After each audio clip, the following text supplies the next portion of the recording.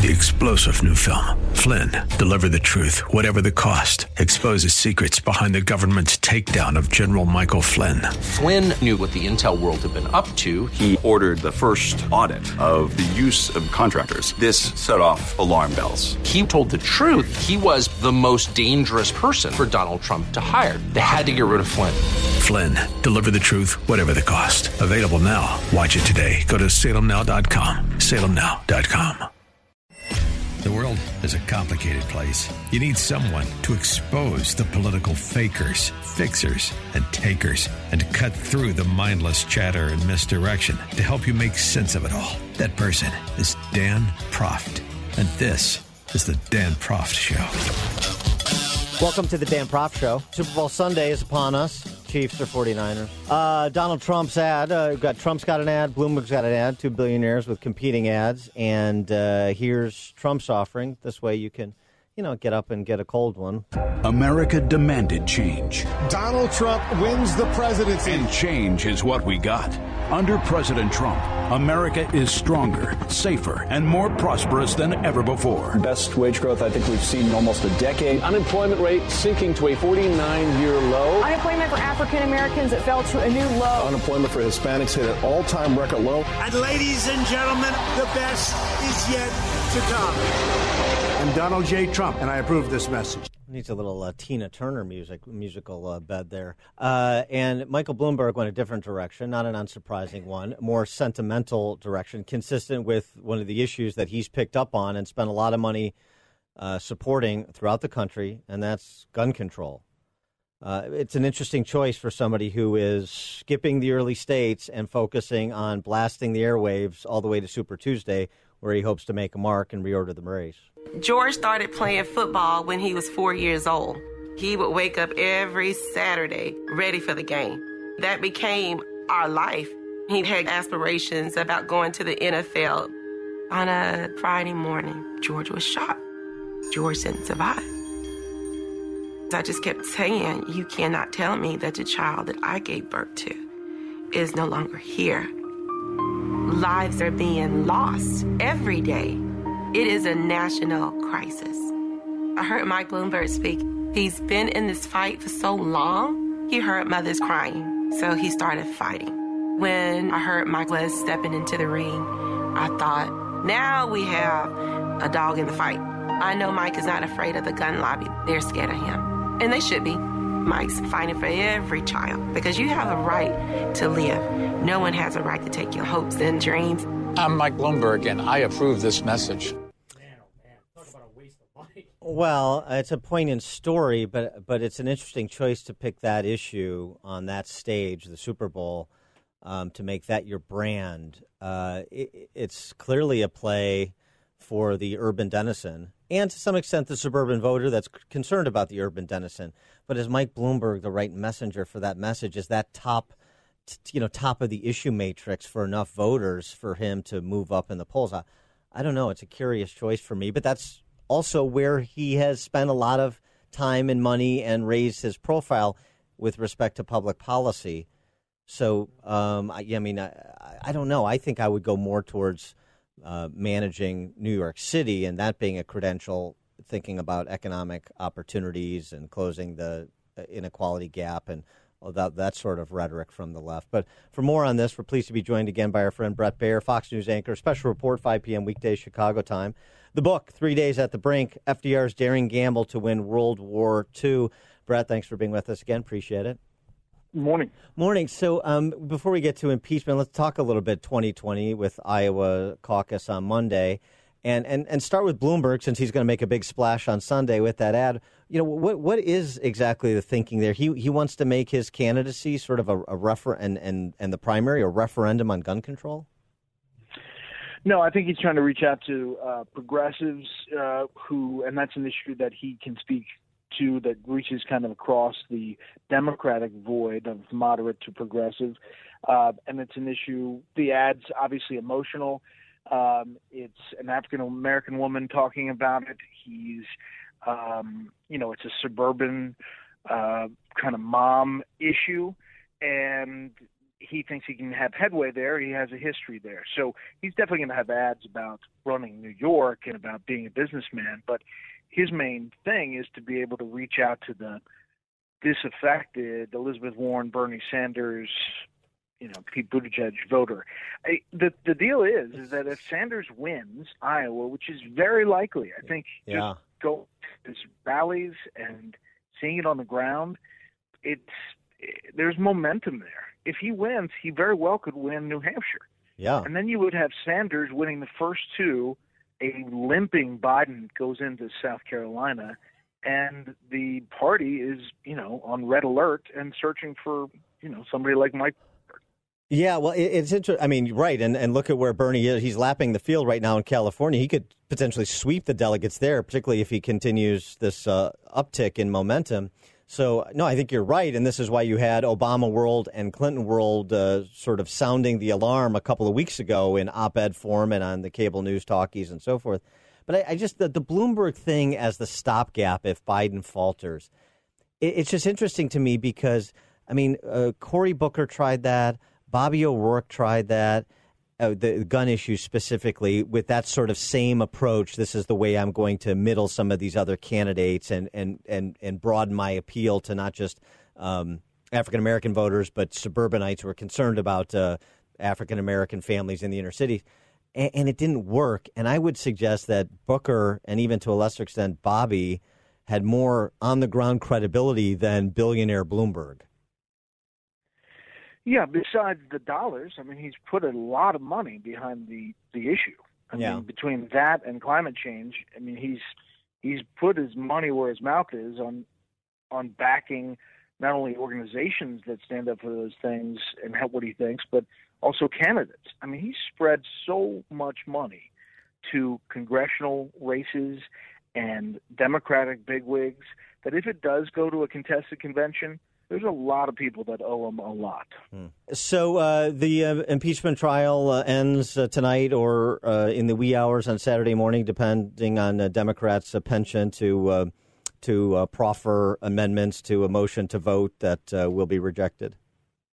There's a little procedural question mark, and that is what Schumer does as far as Republicans have the votes on the no witnesses.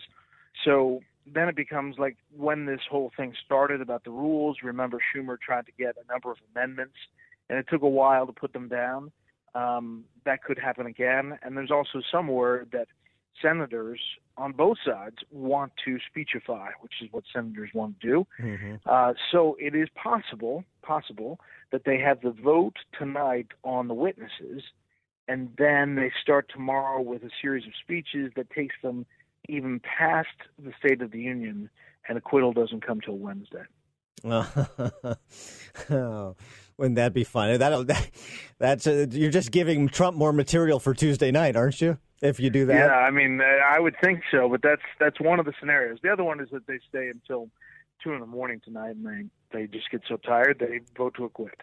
Now, Trump may be out of the woods shortly, but it's clear that Biden won't be, not just because Lindsey Graham said he's waiting for the trial to conclude and then he's interested in some oversight activities on Biden and Burisma, but just because of the Schweitzer book and because of the campaign, and particularly as the field winnows, you're going to have a lot of incentive if you're a Bernie or some other tier one candidate to start raising some of these issues about Biden and Burisma now that we're clear of impeachment and it's safe to do so. I don't know if it's going to come within the party. I think Bernie's a little reticent to do that, but there are plenty of people on the Republican side who will do it for him. And and I think you're right. I don't think that investigation stops, but I also don't think that Democrats stop on their efforts against the president. And, the Bolton book, he'll get called up to Capitol Hill some way, shape, or form, or the book will be, dissected. You've got the decision in court about Don McGahn, the White House Chief of Staff. He's probably going to have to come up to Capitol Hill. So it's going to be a slow burn for Democrats against the president. And, don't be surprised if there's another effort at impeachment, believe it or not. One other note on the 2020 election, just a snapshot in time, but Associated Press polling that finds real anxiety among Democrats and real enthusiasm among Republicans. And as we know, intensity matters, enthusiasm matters. But 66% of Democrats report anxiety about the election to 46 Republicans. 43% of Republicans say they're excited about the election to 33%. Now, again, that may change with a nominee or it may not. I think there's real anxiety about who the nominee is going to be. And if, the possibility of Bernie being the nominee, it would cause some anxiousness among the Democratic Party overall. I also think the other poll that's worth looking at, if you just take a look at it, is the new Gallup poll on issues. Yeah. How you feel about the U.S. economy, about race relations, about all kinds of things. The positive effect from 2017 to 2020, January, is truly amazing. Like up 26 points in the economy, up 14 points in race relations. Right. This is under President Trump. So all those things would make Democrats anxious, too. He is Bret Baier, Fox News anchor, Special Report, 5 p.m. weekdays in Chicago, and the book, 3 Days at the Brink, FDR's Daring Gamble to Win World War II. Bret, thanks for joining us. Enjoy the Super Bowl. All right, have a good weekend.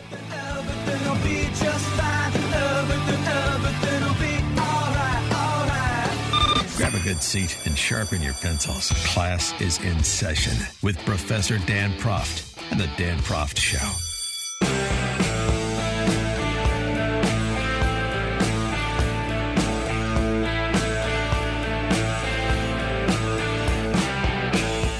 Welcome back to the Dan Proft Show. And before President Trump shuffled off to his rally of faithful in Des Moines last evening, he stopped for an interview with Fox News, talk a little bit about impeachment, of course, but also about the coronavirus and what he's doing, particularly against accusations from the likes of Elizabeth Warren that he's not doing enough.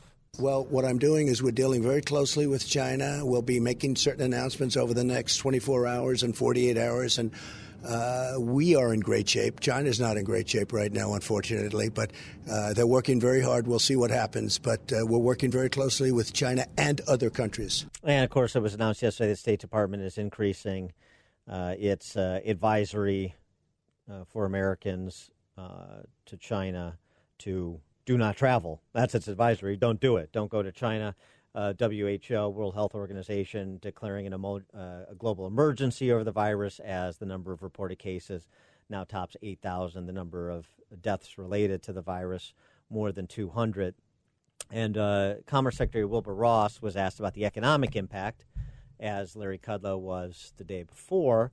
And Wilbur Ross's comments, I think, are being purposely mischaracterized. What else is new? The same way Dershowitz's were earlier in the week in the well of the Senate talking impeachment, not discounting the human cost, but he's asked a question about the economic impact. And here's what Secretary of Commerce Wilbur Ross had to say. I don't want to talk about a victory lap over a very unfortunate, very malignant disease. But the fact is, it does give businesses yet another thing to consider when they go through their review of their supply chain.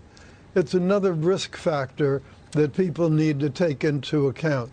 So I think it will help to accelerate the return of jobs to North America, some to U.S., probably some to Mexico as well. Yeah, and all he's saying is he's not being insensitive to human suffering or the spread of the virus, which is now there are reported cases in every province of China as more U.S. companies are shutting down their offices for now, Google and Starbucks. You've got American Airlines pilots suing to stop American Airlines flights from going to China. There's more flights being canceled, more carriers canceling their flights in and out of China. But what Ross is legitimately pointing to is the way business people make decisions about supply chain and how businesses make decisions about location. And part of that calculation is healthcare infrastructure. You know that just in the competitive environment between states in this country. Quality of your local healthcare infrastructure is a selling point to attract capital and to attract business location. So I think that's all he's speaking to. And frankly, this is a message. It's a message about a centrally planned response to the virus and how, frankly, ineffective it's been, how slow was the reaction. Big, centrally planned organizations move like a battleship. It takes a long time for them to turn. Private sector moves like a speedboat. It can jump around all over the place. And frankly, our private sector is working to help the Chinese communists deal with the spread of the virus. This is worth noting, not just through government, but again, our private sector, Big Pharma, a favorite whipping boy of politicians in both parties, as the Wall Street Journal reported. AbbVie, Johnson & Johnson, shipping HIV treatments to China, while Gilead is studying whether an experimental antiviral drug that has worked on other coronaviruses in animal trials could help. Merck is also reviewing research to see if any of its drug compounds can be repurposed. And they make the point, all of this is worth pointing out, as politicians on both sides of the aisle denounce drug makers as parasites on society. This is not to say pharma is without its challenges or legitimate criticisms, but there's this aspect of being the world's leader in innovation when it comes to medicine and medical technology, as the United States is, something we should guard jealously, and rather than destroy through government takeovers as proposed by your Elizabeth Warrens and your Bernie Sanders and your Democrat socialists of the world. Also this, it took scientists 20 months to develop a SARS vaccine to test on humans, but the NIH, our National Institute for Health, hopes to have a vaccine ready for human trials by as soon as April.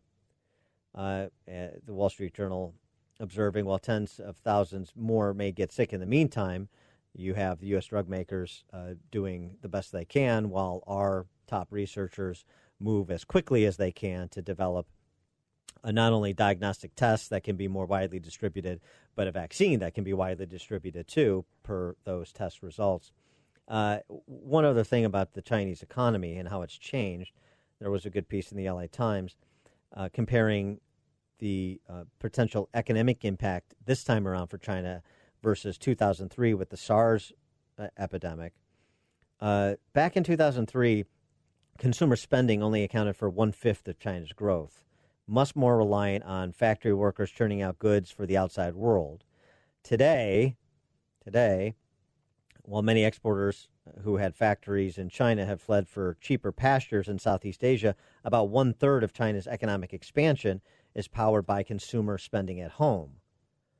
So it's a sign of how the Chinese economy has developed. But when you have businesses shut down and people shutting down, and this trying to quell the epidemic that this pandemic on the ground in China, that has a much more immediate and potentially long-lasting impact on the Chinese economy.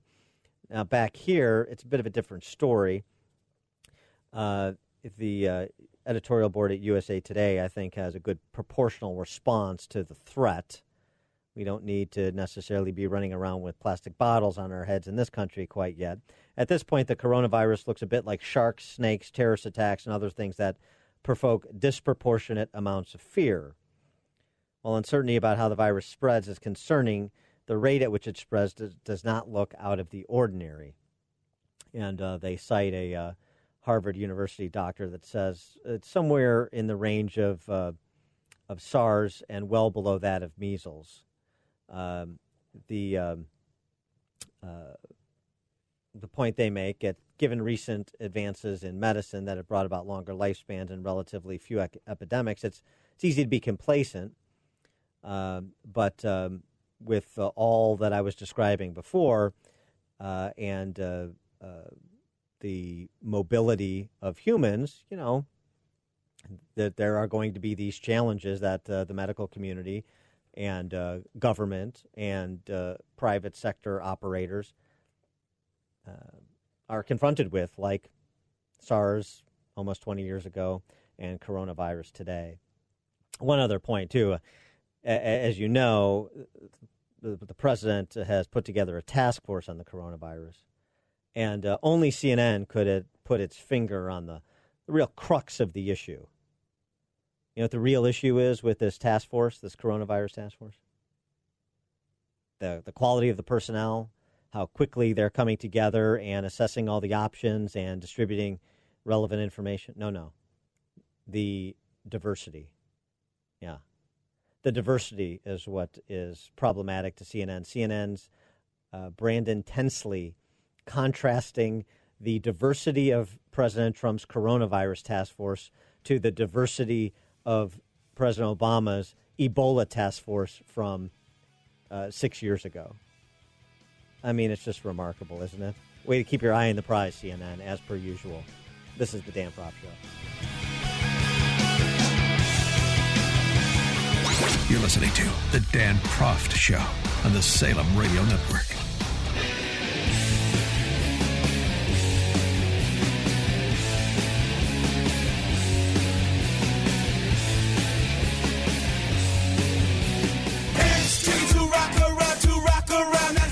Remember this?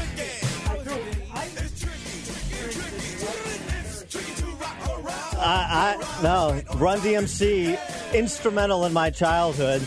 And we're pleased to be joined by the legendary Rev Run and his wife, Justine Simmons. They got a new book, Old School Love and Why It Works. Rev and Justine, thanks so much for joining us. A real treat. Appreciate it. Thank you for having us. Give us your advice and counsel on a lasting marriage, a lasting love, old school love. Well, a lasting marriage is really about give and take. You can't just be the taker. You have to be the giver and the taker. So it has to be two to tango, and then there's a principle that I always talk about. Listen to the whispers so you don't have to hear the screams. And that means, if she's starting to tell you she doesn't like something, don't let it get to a point where she's now screaming at you that she doesn't like what you're doing.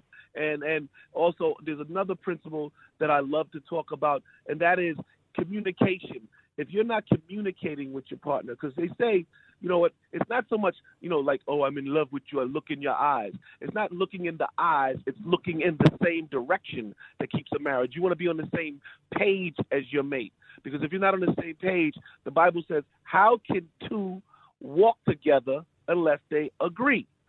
So, it's not about looking in each other's eyes so much. It's about looking in the same direction. So when you see red flags, if you're single and you're looking, that's not your partner. If you got the one that if she's irking you, getting under your skin, if you're dating somebody that you don't like and you can feel that it's not going to work, don't ignore red flags. So even though you've had this, Rev, storied career, I know in the book you talk about low points as well, and so tell us about both of you getting through low points in the marriage, even with somebody that's otherwise very successful, and so finances isn't so much the issue, but other things are. We lost a baby within our marriage. He carried full term, and then the baby was lost right away, and it was very painful.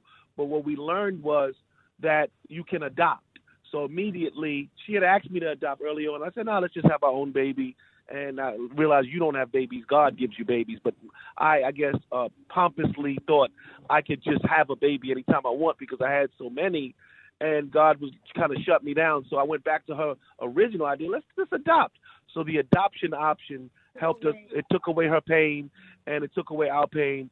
And what I found out about adopting is once you get that baby, that adopted person, it's the same thing. You would think you need it to be blood, but you don't need it to be your blood in order to be deeply in love and deeply fulfilled by having a child that is not yours. And I trust me, I didn't think so. And she was saying, I'm like, that's weird. You want me to take a baby from somewhere else?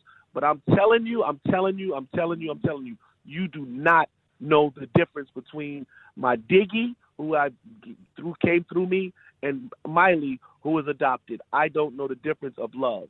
Well, as somebody who is adopted, I really appreciate that message. I think my parents would. Well, I don't know if my parents would agree with you or not about that. I'll have to ask them, but I think they would.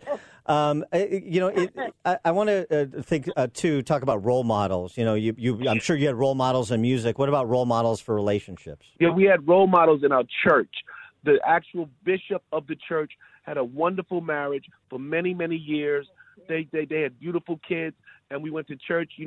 That's how I became the Rev. I was going to church 3 days a week, and I was fascinated by their relationship. They had teachings on marriage on Mondays, so we went to these classes, and there was just so much mentorship that it gave us the foundation of how to operate and make our marriage work. So mentorship is important. Yes, and all this happened after his high point, so to speak, in Run DMC, and that became his low point. Your high was my low, yeah, because I was, you get gluttonous. Like, I want more hit records. I want more fans screaming. And then all of a sudden, it dawned on me that I was empty because I had it all, as one would think, but I didn't have God in my corner the way I needed it. It was a little off. So that's when I went to church and I started finding God and making him the center of my life, is when things began to turn around and my life shaped up and got more beautiful. And that's when we got together toward that time. Even though we got together when we were younger, then we split for a long time. It's all in the book. Yeah, I don't want to give it all away. So 12 years later, we got back together, and I was in church, and I brought her with me, and we broke this marriage's foundation was made at church.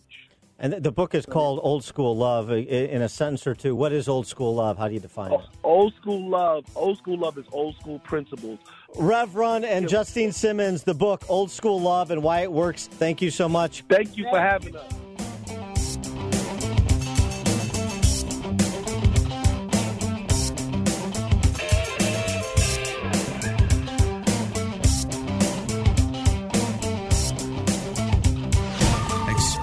Political fakers, fixers, and takers. He's Dan Proft, and this is the Dan Proft Show.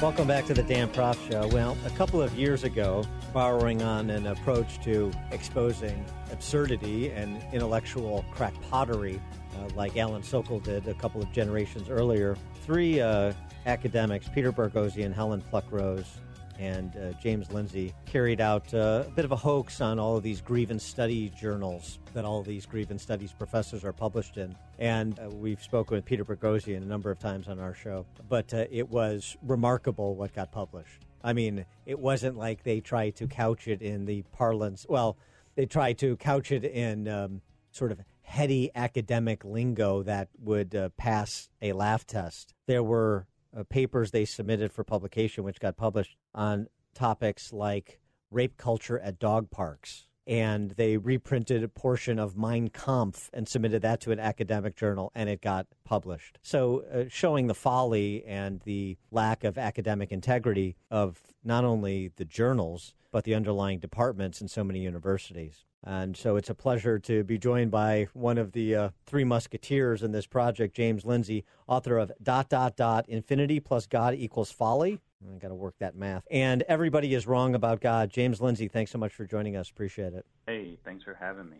Now, I know there was some fallout for Peter Boghossian at his University of Employ. He was put through, ironically, the irony lost on the very people he and you and your other colleague were exposing.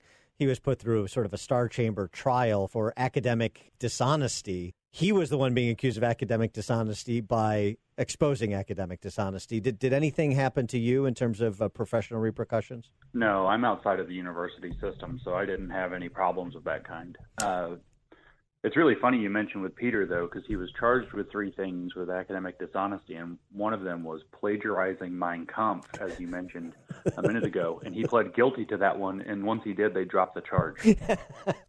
You guys have these people spinning. It's really something. I wanted, if you could, there was a great distillation I saw online, and it prompted us to reach out to you. A short course in social justice. Now, this is available at your Twitter feed, but I want it memorialized verbally as well. Give us the short course in social justice, how the thinking works, so people get an understanding of the mentality. And it's simple. 2 + 3 = 6. We know it doesn't, and this is where the hijinks ensue. Yeah, I laid out an analogy. I've had a lot of difficulty communicating the way that the social justice movement thinks, which is ultimately what's called critical methods. So I laid out this analogy. I said, if you've ever made a math mistake, like 2 + 3 = 6, we all know that 2 × 3 = 6. So maybe you just got confused and you did the wrong operation really quickly and whoops. And so you made a mistake. You can relate to this and you'll understand it. So imagine you made a mistake like that, just a little calculation mistake on your taxes. Now, we know you just made a mistake in reality in that you don't harbor false beliefs about math or believe that math doesn't really mean anything or something. You just made a mistake. But if the social justice critical mindset were in charge of the IRS, when they saw that mistake, they would not interpret it simply as a mistake, but they would, I mean, this is no exaggeration, they would see it as you being a participant in a organized crime cabal that basically everybody's a part of that tries to avoid paying their taxes correctly. And so they wouldn't just want to bill you for the amount that you owe because you got your taxes wrong. Instead, they would use that as proof that you're a participant in an organized crime syndicate, that you're trying to be a tax evader. And when you try to say, no, I just made a mistake, they'd say, well, that's what a tax evader would say to stay out of trouble. So it just proves that you actually are a tax evader. And it sounds like I'm making that up, but these concepts come straight out of their literature. And the thing I put online, I actually said it'll gang press every possible response or outcome you give into being some kind of proof of their foregone conclusion that you're a tax evader. Are you nervous about being audited? Well, that's proof of your criminal fragility, which is further proof of your guilt. If you insist that you're innocent, that's criminal rage. If you're innocent until proven guilty, if you claim that that's the case, they would call that criminal innocence. And it turns out that if you actually, so these words, criminal fragility, criminal rage, criminal innocence, are made up. But if you replace the word criminal with white fragility, white rage, white innocence, those are three concepts that are actually in the social justice literature that get used in exactly that context. I just changed the word white to criminal. And the belief is that the criminal enterprise is systemic racism. So racism is a system. We all participate in it. There's no way to get out of it. It disproportionately benefits white people. Therefore, we're all complicit. They call that white complicity, by the way. The only way that you can deal with this is to admit that you're racist, accept that, and then do what they call anti-racism work, which is to constantly, they call it an ongoing and lifelong process of self-reflection and activism against racism. So in other words, you have to become somebody who interrogates yourself all the time, beats yourself up for how you might have been involved in something that's racist, even if you've never done anything racist or had a racist thought in your life. You're just complicit in it. And then you have to become a social justice activist. And then you have to retain all the implicit bias instructors, the little cottage industries they create to come in and deprogram you by programming you. Yeah, it's funny you mentioned that, too, because I just hit an article yesterday I put on my Twitter also. Somebody had written for Education magazine online. I think the headline runs something like, diversity and inclusion and equity aren't just feel-good buzzwords in an important movement. They're also a very profitable industry. And in fact, it's an industry running something like $8+, $10+ billion in the U.S. right now every year, producing nothing but people who complain about stuff. Then the guy, of course, further down in the article says, by the way, I'm a consultant and I have a program for this if you'd like to buy it. And it's so almost transparent at this point. It's shocking that they do this. But school systems across the United States in particular are taking this up like crazy. I'm in close contact with people in both New York State and especially New York City who are telling me just how deeply it's being ingrained into and woven into the educational program there. And then in the state of Washington, they actually had a bill passing through their state legislature creating an ethnic studies course that even, for example, positions mathematics as something that needs to be done in a collectivist manner and that reflects the values of social justice ahead of other values. It includes, questions like we shouldn't believe that there's just one right answer in math, and so how can we bring our stories to bear on what math means? And how can we make math more collectivist instead of individual? When we come back, I want to ask what the effect of the academic fraud you exposed has been. We'll have more with James Lindsay right after this.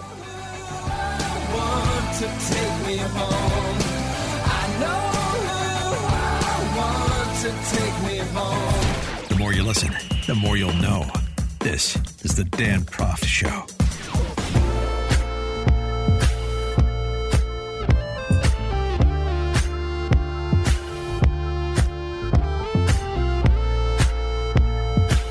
We're back with James Lindsay, author of Everybody is Wrong About God, and we're talking about academic fraud. And I wanted to get to the results. So maybe in Washington State someday in the not-too-distant future, 2 + 3 will, in fact, equal 6. Yeah, if they that's kind of almost where it's going. They've recently created and installed, it passed the Senate the other day, the state Senate, a equity task force that says that the goal is to create a commission at the state level, an administrative commission that is to last at least 50 years. And they say things like equity equals disrupt plus dismantle. In other words, they want to tear apart the system and rebuild it from the ground up with their own vision. And they say things like it's white supremacy includes ideas, and I mean, this is real. It's not, I put that on my Twitter too. White supremacy includes ideas like creating a meeting agenda, showing up on time, getting things done, creating bullet lists and checking things off. And I mean, these are if that's what they think white supremacy is, no wonder they think we're all participating in white supremacy. I find it remarkable how often in these sorts of discussions you have to say, and this is real, as a pre-qualifier for what you're about to say next. And it speaks to how far down the rabbit hole we are. And my question, I guess, is 2 years removed from this little experiment that you and your colleagues went on, exposing some of the intellectual flimflammery of these sorts of academics. Has there been any repercussions for them? Has there been any recriminations on their side of the divide here? Not at a professional level. What I am seeing is there is a kind of down on the down low, quiet movement among academics who are now trying to distance themselves from that literature and trying to distinguish themselves. So it definitely put a pretty heavy black mark on the quality of that literature. What I'm actually seeing most importantly, though, is that in these 2 years or so that have passed, is that the grassroots level, whether it's because of the work that we did or the work that we're doing now, or whether it's because of lots of other forces, like they keep showing their hand that they are blatantly authoritarian, the grassroots level, the movement's starting to fall apart. People are turning away from it. But the problem is that at the institutional level, they are having massive success and institutionalizing more deeply everywhere, like I said, even at the level of state governments. So I think the reason for this actually is that people are waking up to it slowly and they're horrified, but they aren't showing up to the meetings yet to complain and vote it out. Very interesting. James Lindsay, author of ... Infinity plus God equals folly. And everybody is wrong about God. James Lindsay, thanks so much for joining us on the Dan Proft Show. Appreciate it. Yeah, thanks. Take care.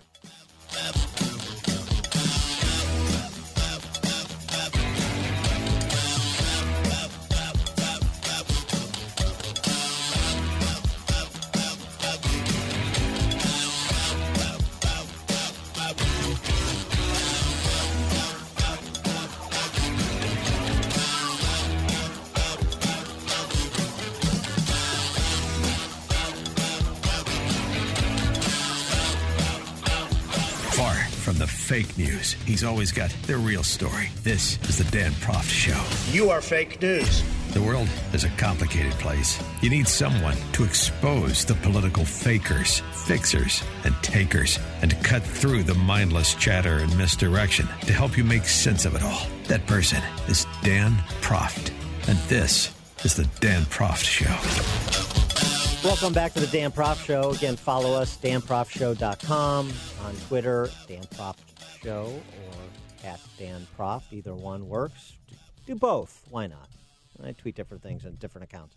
And Elizabeth Warren, trying to revitalize her flagging campaign, leverage that Des Moines Register endorsement she got before Monday's Iowa caucus, has got all kinds of new and interesting things to say about what an Elizabeth Warren presidency would look like.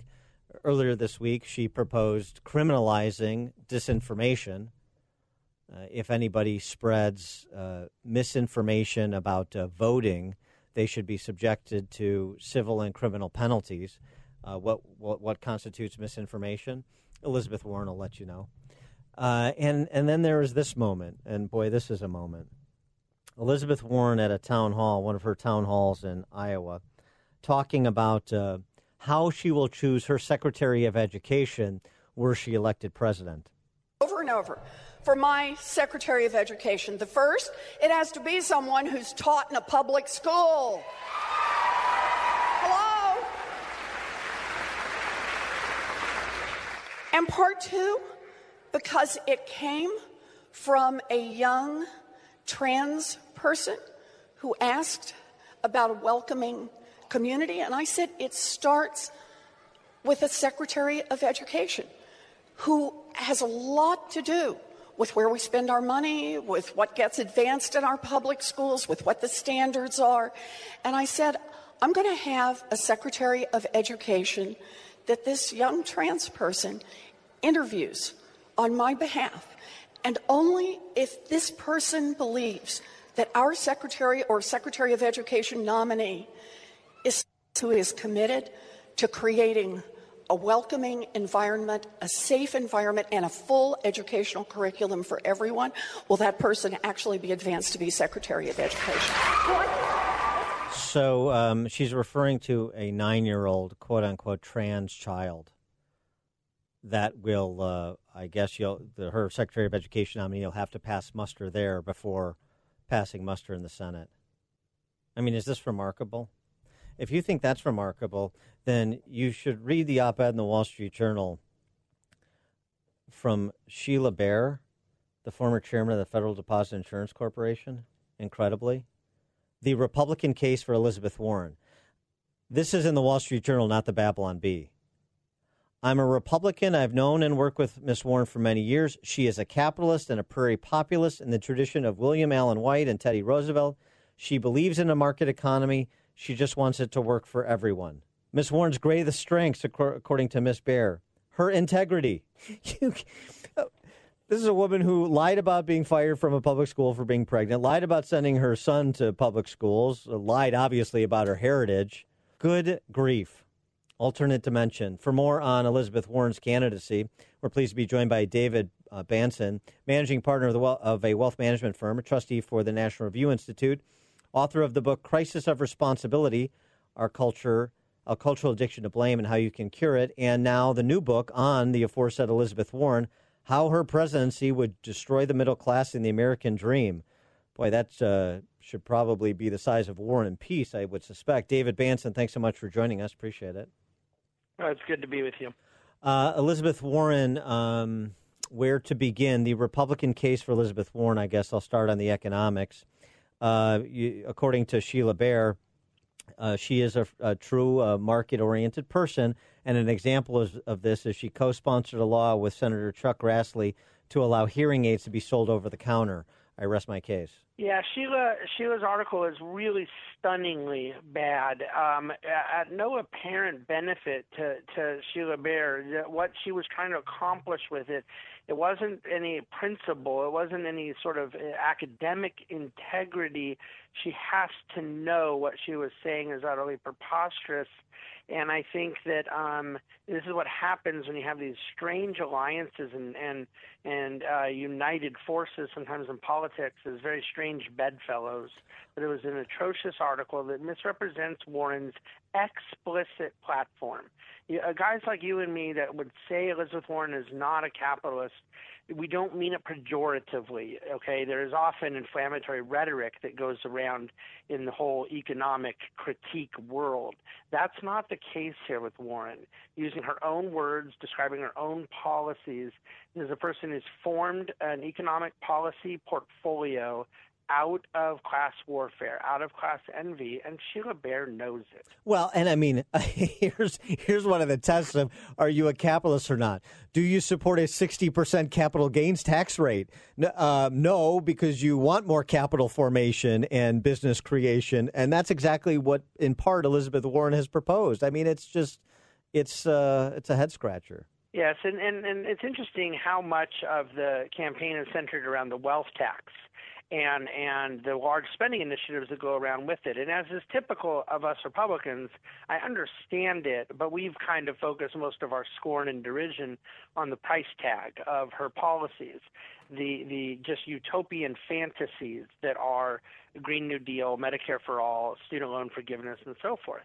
However, there's been very little press about the rest of her tax policy, all of which is laid out in white papers on her website.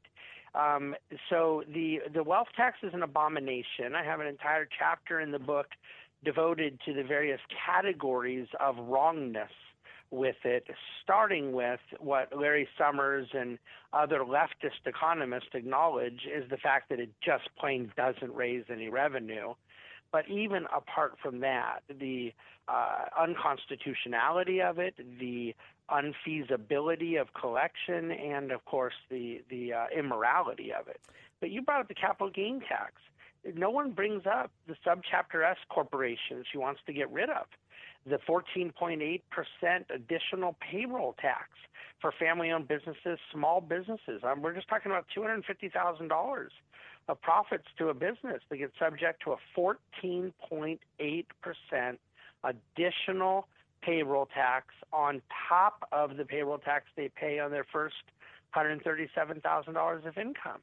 These things are buried in her policy portfolio, but she is not ashamed of them, and yet I don't think we're criticizing holistically enough what she wants to do. Now let's skip over, and because this, of course, is all interrelated, the energy that powers our economy, the energy sector that powers our economy, and on day one, Elizabeth Warren would sign an executive order banning fracking, she says, apparently not a fan of an America that's energy independent. Right, and this is one that is actually a big head-scratcher, not from the policy side of it. Environmentally and economically, I have a pretty low bar for Senator Warren.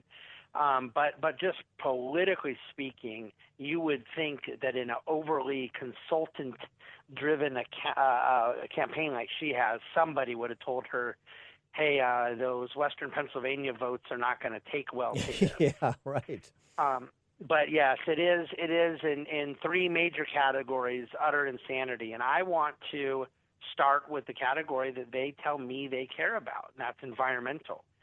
I don't need to get into the subject of what we think is true and not true about climate change and who we think does cause it and not cause it. I'm only using their assumptions, which I'm very happy to do, that there is man-made climate change that they want to remedy through a reduction of carbon emissions. Okay. So do you want to get rid of natural gas production that has been the single biggest force in reducing carbon emissions for the last 10 years? You want OPEC and Saudi oil replace American oil? You want Russian gas to replace it? It isn't like she's coming in saying, I want a pro-nuclear platform, which, of course, is extremely clean fuel. I mean, I could understand that. She's starting off anti-nuclear, then starting off anti-fossil, and rather than say, so therefore we need to use natural gas until we can have better solar and wind, which a lot of leftists have said for years, she says, I'm getting rid of fracking on day one. Well, do you think she wants people to starve to death and freeze to death? I don't. So what is it exactly she's proposing that Middle America do to warm their homes? It's completely insane environmentally, unless she was actually talking about going back to dirty coal. So I'm mystified as to where this comes from.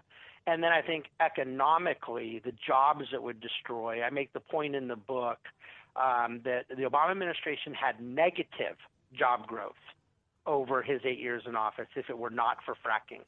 The direct and indirect jobs created out of America's energy renaissance was over 100% of the jobs created in that period of time. Blue collar, middle class, good jobs. So the Warren fracking initiative is right at the top of her highlight reel. He is David Bahnsen, managing partner of wealth management firm, trustee at the National Review Institute, and the book, Elizabeth Warren, How Her Presidency Would Destroy the Middle Class and the American Dream. David, thanks for joining us. Appreciate it. Thanks for having me. Take care. Come on. Grab a good seat and sharpen your pencils. Class is in session with Professor Dan Proft and the Dan Proft Show.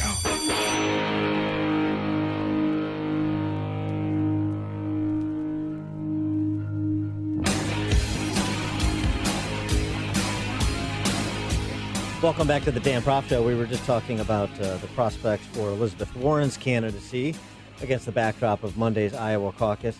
Now we turn our attention to Michael Bloomberg, who, as we discussed with Bret Baier earlier in the show, has a high-profile commercial to play during the Super Bowl on one of his signature issues, gun control.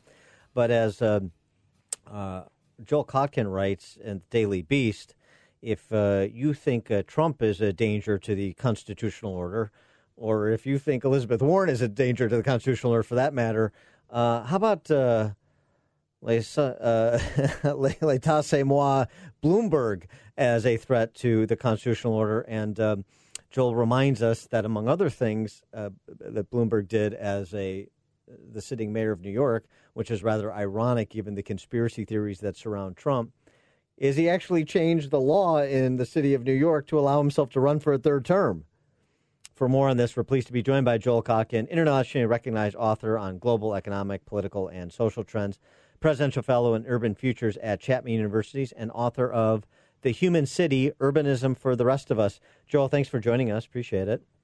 It's my pleasure. So as we're watching Michael Bloomberg sort of spend his way towards Super Tuesday, you took the time out to remind us of what the complete Bloomberg record was as mayor of New York City that may be instructive. Well, the thing about Bloomberg is, first of all, he's having to run in some ways against his own record. When he was mayor, not only did he have a very tough-on-crime position, which in some ways I think was pretty effective, which he inherited from Giuliani. Now he has to distance himself. But most importantly, he really drove a New York economy and a vision of New York as what he called the luxury city. And this is the exact opposite of what I think many Democrats who are supporting Senator Sanders or Senator Warren, it's not exactly what they're looking for. But the most dangerous thing about Bloomberg, frankly, is just that he's so rich that he could literally buy virtually every interest group in this country. He just talked about committing billions of dollars of his own money to the African-American community. In New York, he essentially bought off the entire civic culture, so nobody would criticize him. Although he's not, so far, this merger of wealth and power ever contemplated in this country.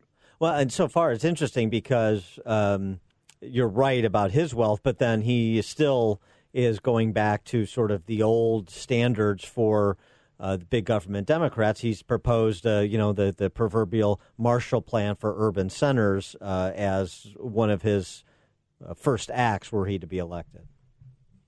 Well, and I think what he would do is it would be as close to an elected dictatorship than we've ever had. I'm not a Trump fan, but one thing is, as a businessman, as an economic force, he's a joke relative to Bloomberg. I mean, if the Trump organization went out of business tomorrow, I don't think anyone would much notice. But on the other hand, at least in terms of the economic effect, Bloomberg is not only powerful and rich, he also owns important media. Yeah.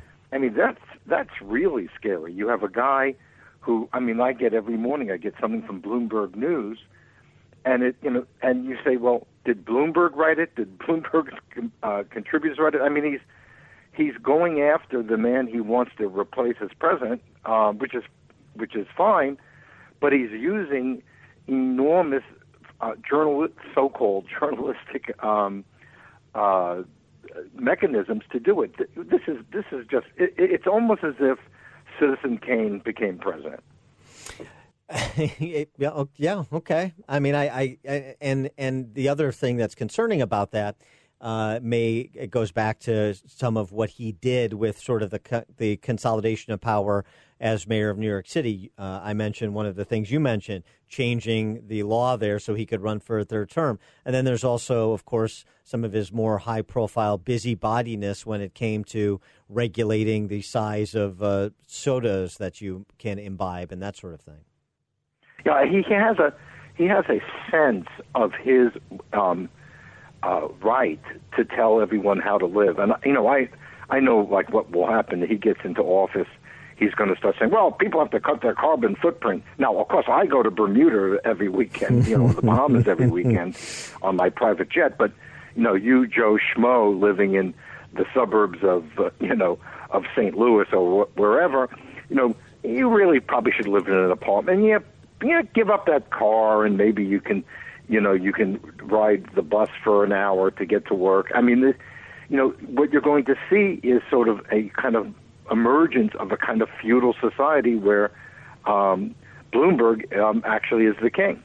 Well, and I'll tell you what, one of the other issues, and this is the issue that's profiled in his Super Bowl ad, and that's been where he has also spent a lot of money and exerted a lot of influence on gun control. And if you thought the rally in Virginia a couple of weeks ago was big, if Bloomberg gets his way and treats gun ownership like he treats a big gulp intake, then you're going to have, you're going to have a real moment in this country if he wants to go after people's guns the way that Booker and Beto talked about it, but Bloomberg could actually do it. Well, not only would he be able to do it, he would probably want to do it. I mean, this is a very authoritarian personality. Now, that doesn't mean that I disagree with everything he says, and on some issues, even to some extent climate, but even more so, let's say, charter schools. Mm-hmm. He's definitely more enlightened than the mainstream of the Democratic Party today. So, I mean, it's not that his views are all terrible.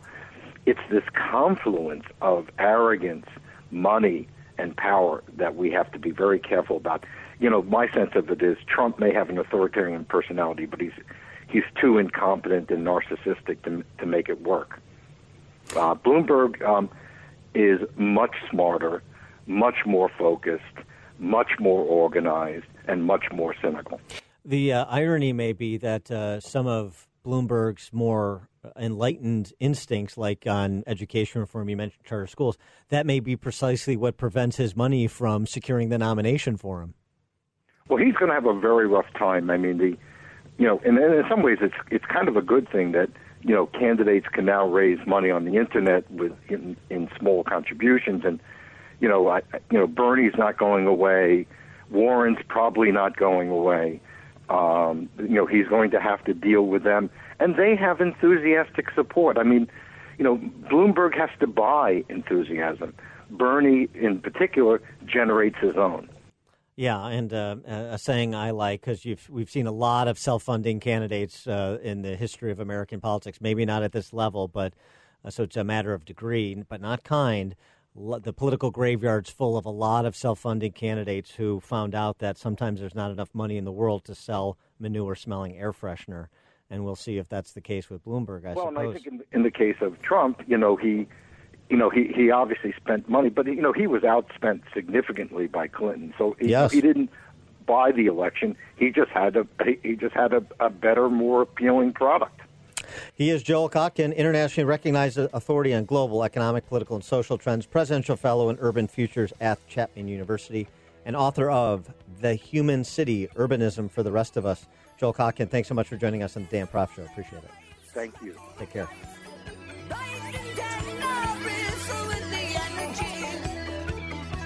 You're listening to The Dan Proft Show on the Salem Radio Network.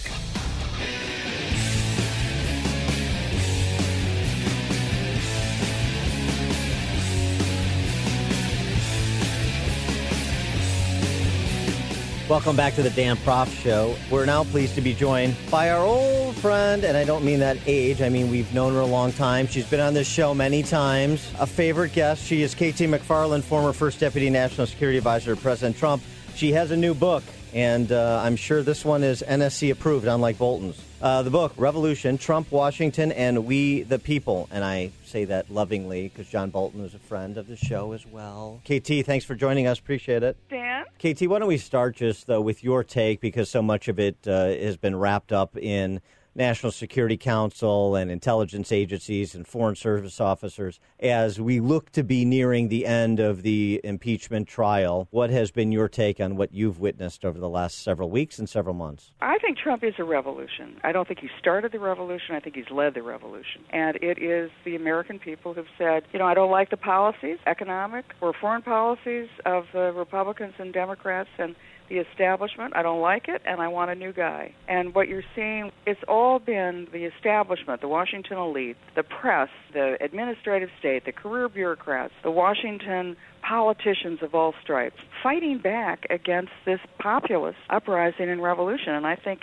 the impeachment, which I hope ends today, is the last gasp. I mean, this is their last shot. They took it. They failed. And I do think Trump will be reelected. There's a lot of people, including some Republicans, that were inclined to more witnesses for completely different reasons than, say, Mitt Romney, who still yearn for a reckoning for some of the bad actors. People we know are bad actors or people that are perceived to be bad actors in some sense. And we still have the Durham investigation ongoing, and we'll see the results of that. But I think there's still this open question in the minds of a lot of those who want that revolution that you're talking about and that you've written this book about. When is there going to be accountability for the upper reaches at the FBI, at the intelligence agencies, at that fourth branch of government? Well, I think that I had figured that it wouldn't happen. I mean, I know that they did it because I was a victim of it. The Mueller people tried to push me into admitting guilt for crimes I never committed. And at the end of the day, I called their bluff and said, all right, charge me, we'll go to court, and I'll spend the rest of my life fighting you guys. But in the end, they kind of backed down.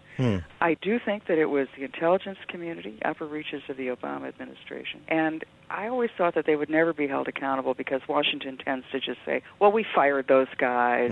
We don't want to hurt the institutions, therefore we'll move on. I think, in fact, the opposite is going to happen, that the Attorney General is not afraid of taking this where it goes. And you mentioned the Durham report. That's the one to watch because he's the state attorney for Connecticut. He's doing what was initially an investigation to see whether any wrongdoing had been committed. And now he's actually impaneled a grand jury. He's going to bring criminal charges, and I would not be at all surprised if it's some of the same people that, at the highest reaches of the FBI and Justice Department. I wanted to get your take on a big development this week, a substantive development amidst all of the bluster inside the Beltway, and that is the proposed Middle East peace plan that was unveiled by the Trump administration, the work largely of Jared Kushner over the last 3 years as the president's point man on this, and whether you think, regardless of whether that actually ever comes to pass, if there's ever going to be a lasting peace in that region, if it at least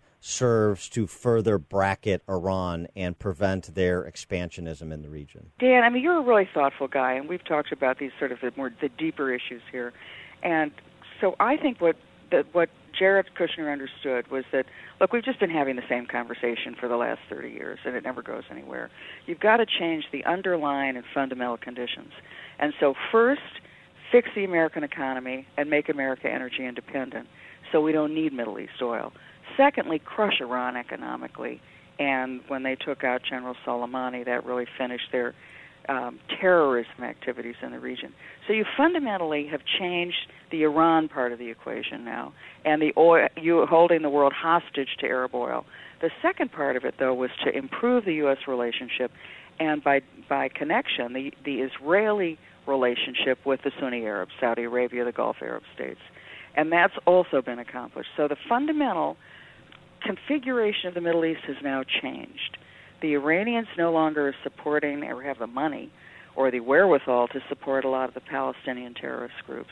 And Israel has made a peace of sorts with the Sunni Arabs.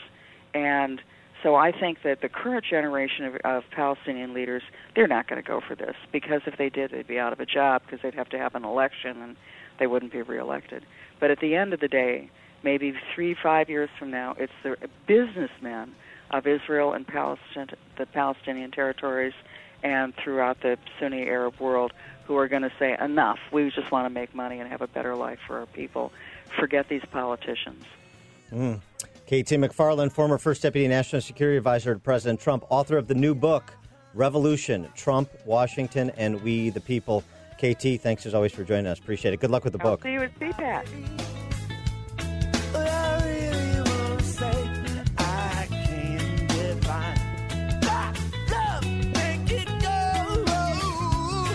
Exposing political fakers, fixers, and takers. He's Dan Proft, and this is the Dan Proft Show.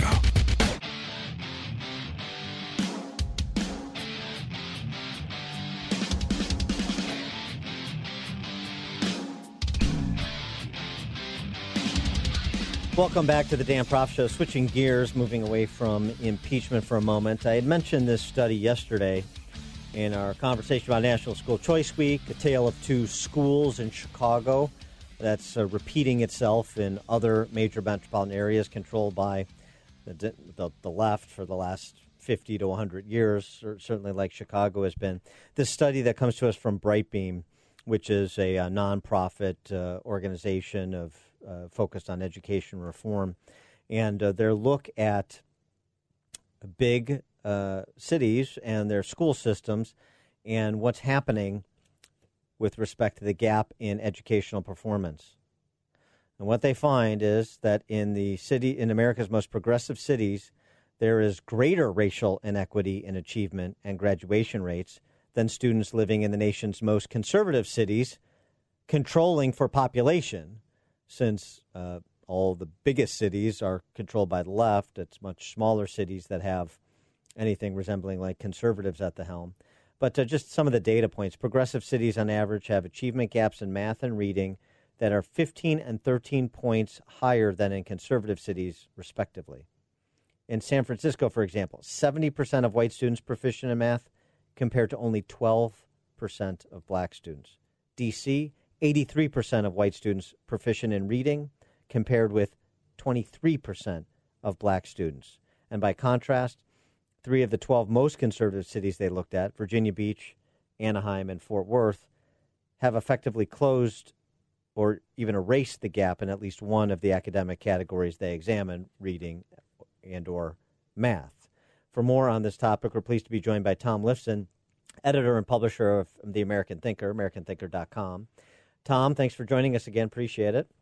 Always a pleasure, Dan. So sort of an important study as we are talking about school choice as part of education reform this week, as you have the Espinoza case pending before the Supreme Court that would perhaps strike down Blaine amendments at the state level and expand the opportunities for school choice around the nation. And we find that the old centrally planned system run in big cities like the one I live in Chicago continues to not work, continues to especially not work for minorities, and continues to demand a new model. Yes, exactly. This study, which I haven't seen anybody attacking Brightbeam as a conservative outfit. I think they have pretty good credentials as a neutral party studying educational achievement and concerned about the gap that extends across pretty much all of the groups that the left identifies as oppressed or discriminated against, with the majority white population and the Asian, especially East Asian and South Asian populations in our student body. And I think this study, more than anything else, points out the gap between intentions and results from progressive ideology. And it also, I think, points out the degree to which government monopolies in education have degenerated, which happens with all kinds of bureaucracies, to serve the interests of the professionals who work in the field as opposed to the clients or the customers, in this case, the students. And there's some additional suggestion because the cities that tend to be more conservative they looked at, not all of those cities have robust school choice programs. But there's another layer here, right? And that's sort of the actual ideology undergirding the curriculum and the method of instruction. And this gets to their focus on social justice, political goals, rather than reading comprehension and basic arithmetic. Right. In my view, and this is just a personal view, not based on any studies, I think telling people that their problems in life are due to something beyond their control, in this case racism, discourages achievement.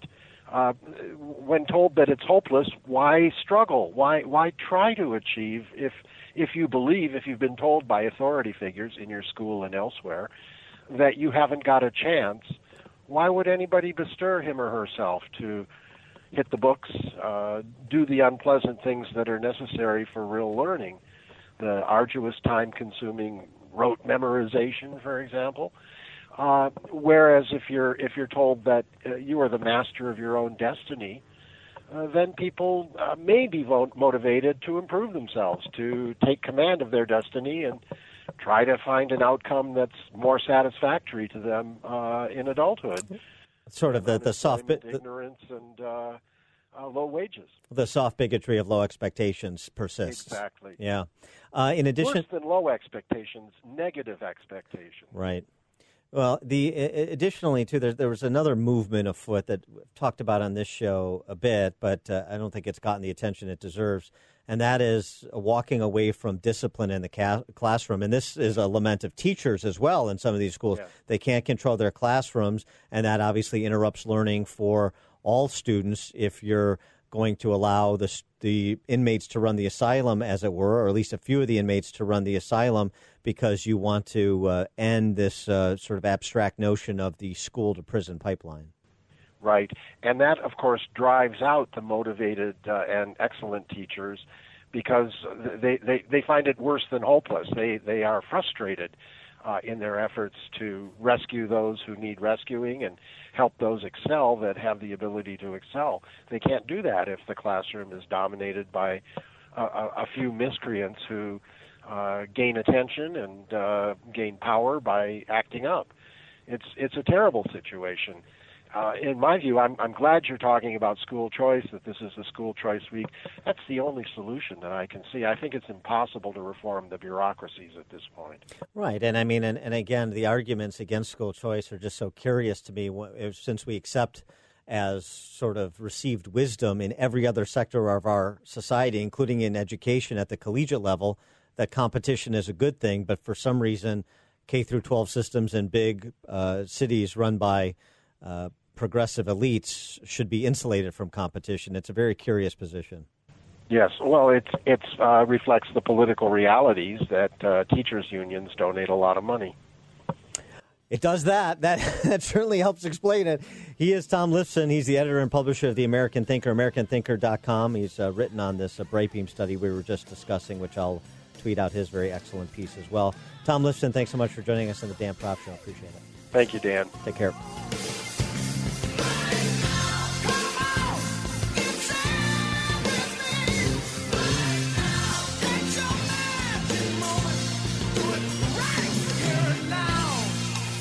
The more you listen, the more you'll know.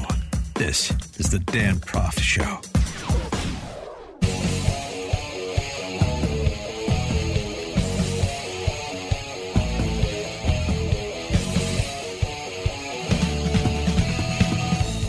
Welcome back to the Dan Proft Show. And there was a special election in the state of Texas that was supposed to be a big story, and it turned out to be not much of a story at all. I mean, yes, the week dominated by impeachment and Kobe.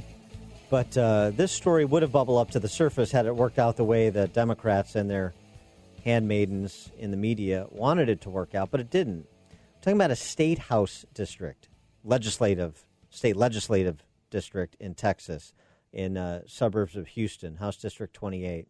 There was a special runoff election to fill a vacant state house seat left open by the resignation of the Republican incumbent who took a job at the University of Texas. Democrats sensed an opening here, suburbs of Houston, those suburban districts that were instrumental in flipping the House for Democrats in 2018. This could be another marker they put down to signal to the rest of the country that the path to the White House goes through these suburbs. Trump is in trouble. Texas is turning blue. Texas is in play, right? Well, they brought in everybody they could. The Democrat candidate, Elizabeth Markowitz, received, this is amazing, $1.3 million from national and state Democrat groups. More than 70% of her contributions came from outside Texas, outside the state for a state House seat. 70% is remarkable. More than 95% from outside her district. Her Republican opponent, Gary Gates, a wealthy individual, was able to sort of go dollar for dollar with all the outside Democrat money. Beto O'Rourke came in to campaign for her. Julian Castro came in to campaign for Ms. Markowitz, the Democrat. You had Joe Biden, Elizabeth Warren, Mike Bloomberg, all endorsed this candidate for a state House seat in Texas. Bloomberg even carved out time to go door to door with her. Bobby O called it the most important election yet in 2020. And what happened? She got hammered. Gary Gates, the Republican, beat her by 16 points, 58-42.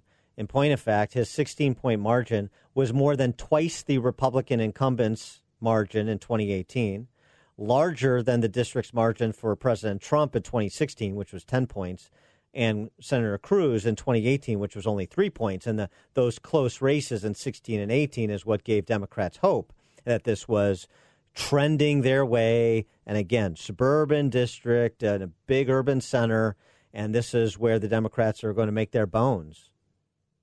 Well, not outside Houston, not in the state of Texas. 16-point margin for the Republican candidate again.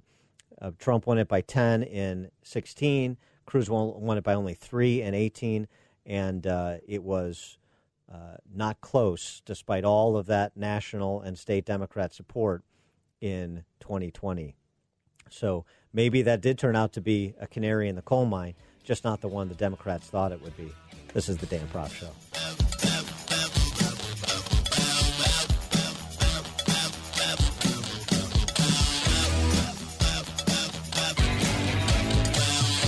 Far from the fake news, he's always got the real story. This is the Dan Proft Show. You are fake news. The world is a complicated place. You need someone to expose the political fakers, fixers, and takers, and to cut through the mindless chatter and misdirection to help you make sense of it all. That person is Dan Proft, and this is the Dan Proft Show. Welcome to the Dan Proft Show. You know, as boring as the 2 days of Q&A were, there were a couple of moments where people show you who they are. Like this one from Elizabeth Warren, the question that she sent up to the desk for Justice Roberts to read in his deadpan style. The question from Senator Warren is for the House managers.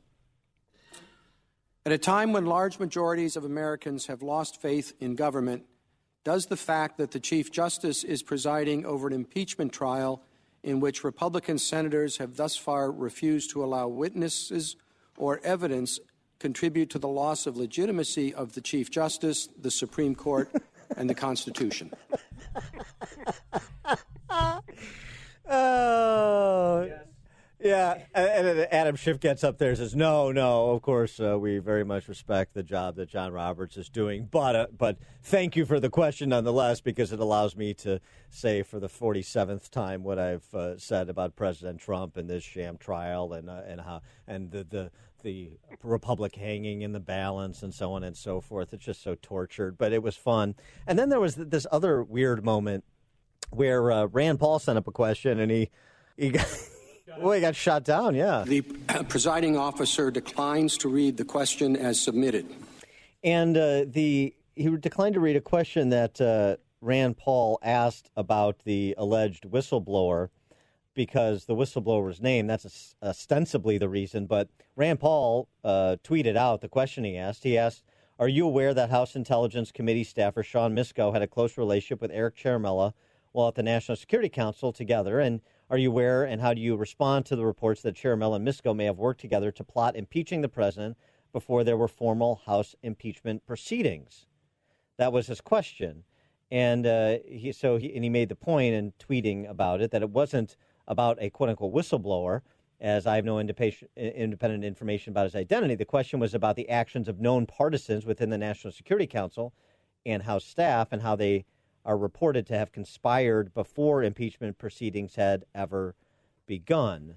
But I don't know. You know, Roberts is a Republican-appointed Supreme Court justice who, like so many Republican-appointed Supreme Court justices, wants to be thought of as not a Republican-appointed Supreme Court justice or nominated and thus confirmed but effectively appointed.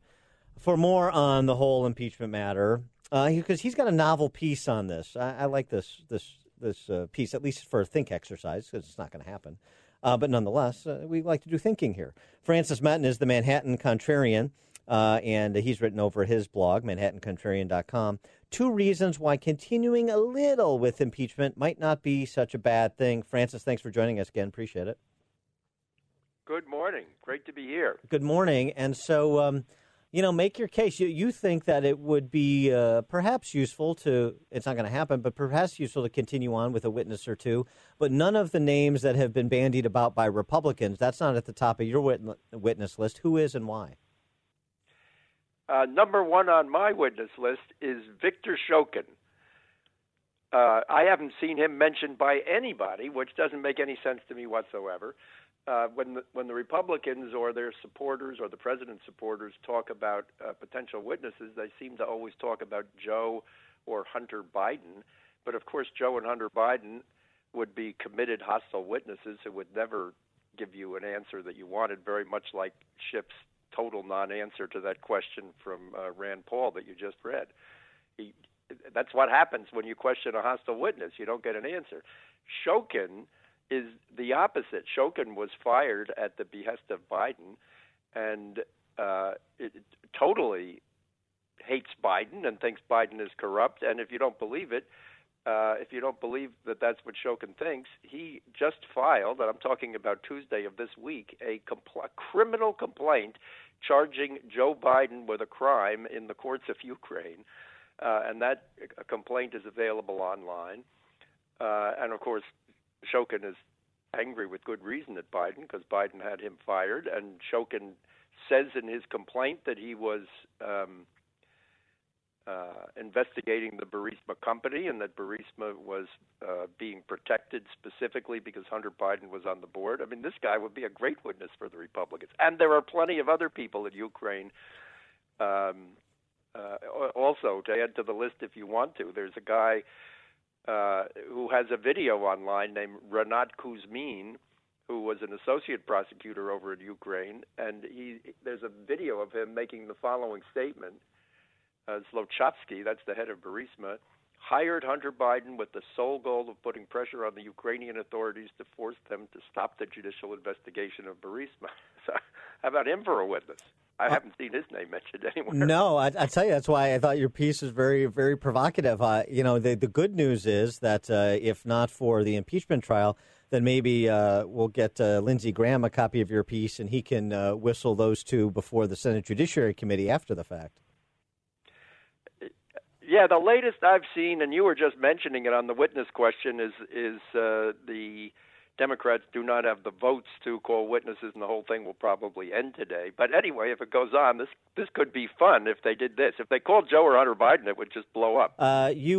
Speaking of our government, you penned another piece over at ManhattanContrarian.com about our government in the wake of a Supreme Court ruling this week on the president's immigration power. And the interesting thing about that ruling was the rebuke that Neil Gorsuch sent in the direction of lower courts that have been injunction happy when it comes to this administration and its delineated constitutional the delineated executive powers in our Constitution with respect to areas of law like immigration. Yes, so I expound a little bit on that. I mean, my post specifically was about the recent immigration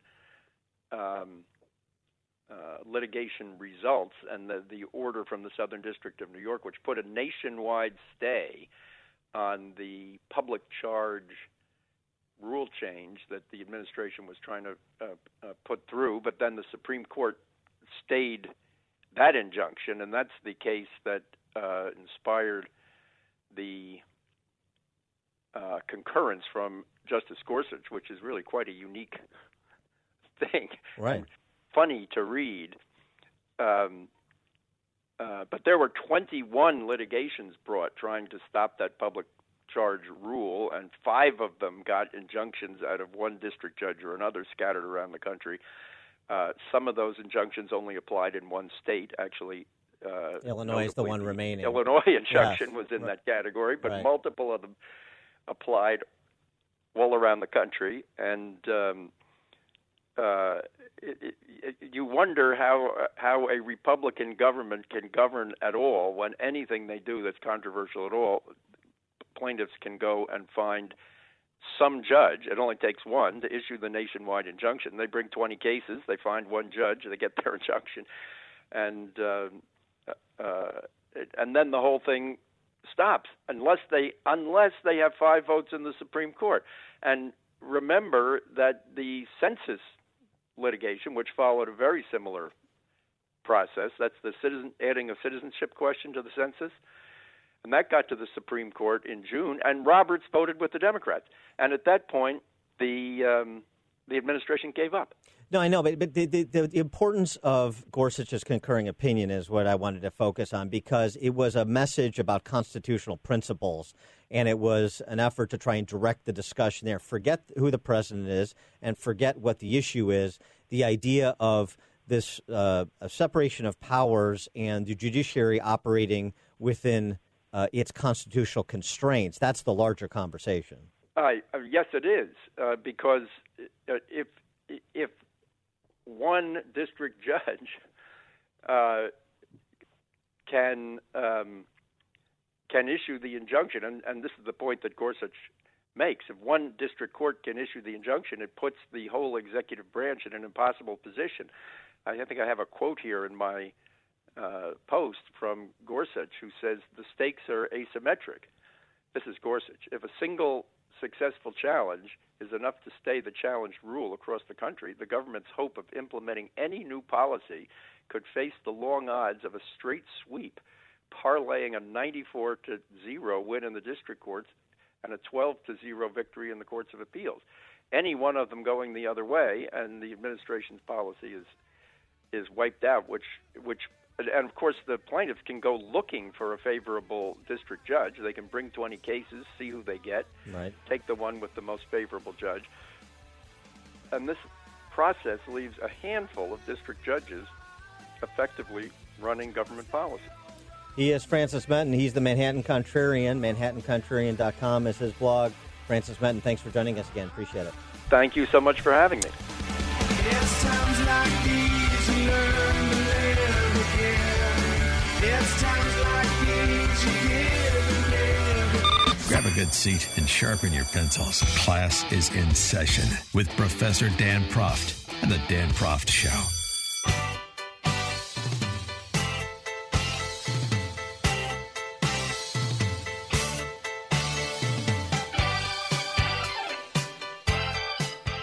Welcome back to the Dan Proft Show. Switching gears from our discussion of impeachment with Francis Menton, we've identified the culprit, the person responsible for all that's wrong with America economically, the person responsible for the political polarization resulting from income inequality and decades of economic stagnation, at least until the last 3 years of Trump. You know who that is? Milton Friedman. Nobel Prize-winning economist. Yeah, Milton Friedman's the problem. A very good piece by Russ Roberts from the Hoover Institution over at Medium.com. What's happened is that over the course of the last 50 years, thanks a lot to Milton Friedman, we have adopted this radical allegiance to free markets, and we've disinvested in public goods like education and infrastructure. And we've been dismissive of the interests of working people who are displaced from jobs because of technological advancements and global trade. Yeah. According to Benjamin Applebaum in the New York Times, in the 4 decades between 1969 and 2008, economists played a leading role in slashing taxation of the wealthy and in curbing public investment. They supervised the deregulation of major sectors, including transportation and communications. They lionized big business, defending the concentration of corporate power, even as they demonized trade unions and opposed worker protections like minimum wage laws. Growth slowed, inequality soared, devastating consequences. Perhaps the starkest measure of the failure of our economic policies is that the average American's life expectancy is in decline, as inequalities of wealth have become inequalities of health. Ooh, nice turn of a phrase.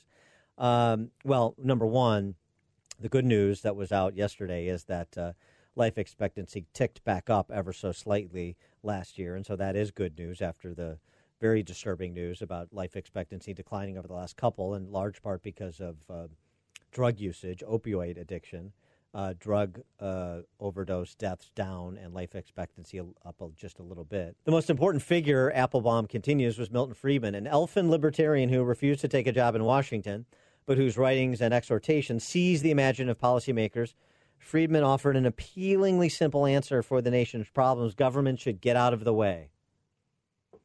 And this was how we got off track and opened this Pandora's box of those economic maladies from which we suffer today, according to Benjamin Applebaum. By the way, Milton Friedman did have a government job, but he's part of the reason we have the withholding system. So if I was going to stick up Milton Friedman, as he did himself, over anything he did in his career, it would be helping to create the withholding system for income taxation, so that people sort of die the death of the frog in the boiling water rather than having to write a check. He's not the only one, Applebaum, who's come to this conclusion. Larry Kramer, president of the Hewlett Foundation, former dean of Stanford Law, wrote, "Unfortunately, today's prevailing intellectual paradigm, which has come to be labeled neoliberalism, is no longer up to the task. However well this free market orthodoxy suited the late 20th century when it achieved broad acceptance, it has proved unable to provide satisfactory answers to problems like wealth inequality, wage stagnation, economic dislocation due to globalization, and loss of jobs and economic security due to technology and automation." And those government-centered economies the world over have proven equal to those tasks, Larry. Also, just so we don't accept the left's premises, otherwise you get the left's conclusions. Faulty premises give you faulty conclusions. The story they're telling just isn't true. There's that part of it. If only what Larry Kramer and Benjamin Applebaum were saying were true, that we actually did embark upon a Friedmanite focus on reducing the size and scope, expanse and expense of government in exchange for free exchange. If only we had done that. What's actually happened over the last 50 years when it comes to these measurements they're referencing in the abstract without putting numbers to them? Let's put some numbers to them. Russ Roberts did, thankfully. Today, government spending across federal, state, and local levels is $7.2 trillion. As a percentage of GDP, it's 33%. That compares to 30% in 1980. That compares to 25% in 1962, the year Friedman published his manifesto, Capitalism and Freedom. So, I mean, again, real dollars, adjusted for inflation, government spending at all levels as a percentage of GDP in the last 50 years has gone up by a third. That is not inconsequential. And it certainly is not slashing and burning government. And that doesn't even include the money that we're committed to spend that we haven't underwritten. So $100 trillion plus of unfunded liabilities in our federal entitlement programs. You got to factor that in, too. Government has been slashed and burned. How about on public goods like education? Right? This is the mantra. Many, all on the left, some even on the right, too. What's the problem with K through 12 education, and what's the solution? Always more inputs. You can never spend enough. Well, in 1960, per pupil expenditure for elementary and high school students was just under $4,000. In 1980, when, according to the critics of free markets, this neoliberal paradigm was installed and broadly accepted, the number was $8,000. Again, these numbers adjusted for inflation. The numbers from 2015, 2016, just under $15,000. So from 60 to 80 per pupil spending in elementary and high school in the elementary and high school level doubled, and then over the next 35 years it doubled again. Infrastructure spending, total spending is up in real terms. It's been a slight decline as a percentage of GDP, but they're basically flat since 1980. So this is not exactly the slashing and burning of public investment. It's not certainly the reduction in the size and scope and ubiquity of government and government regulations. I mean, the Federal Register is another way to measure that. And, of course, the Trump is getting high marks for deregulation just for not introducing any new regulations. And for those few industries that have been that are less regulated than they were, say, in 1980, trucking, communications, airline travel. Even Applebaum and Kramer concede that has been good news for consumers of those services. Here's the bottom line. Milton Friedman isn't the problem. The problem is this ideology of the Applebaums and the Kramers and the Pikettys of the world, which is blank check government. Blank check government and government as the not-so-silent partner in all aspects of economic life. They want a government-directed economy. And when they're not getting it, what they say is, you're disinvesting in the public sector, you're relying on the animal spirits of capitalism, the cravenness of markets. But if there's any road that deviates from leading to the government, you can count on the Keynesians and the Marxists to make this same argument, regardless of the data, regardless of what's actually occurred. If only, I say again, if only what they say occurred over the last 30 years actually had, we'd be a much more prosperous, much more free society. This is the Dan Proft Show. You're listening to the Dan Proft Show on the Salem Radio Network.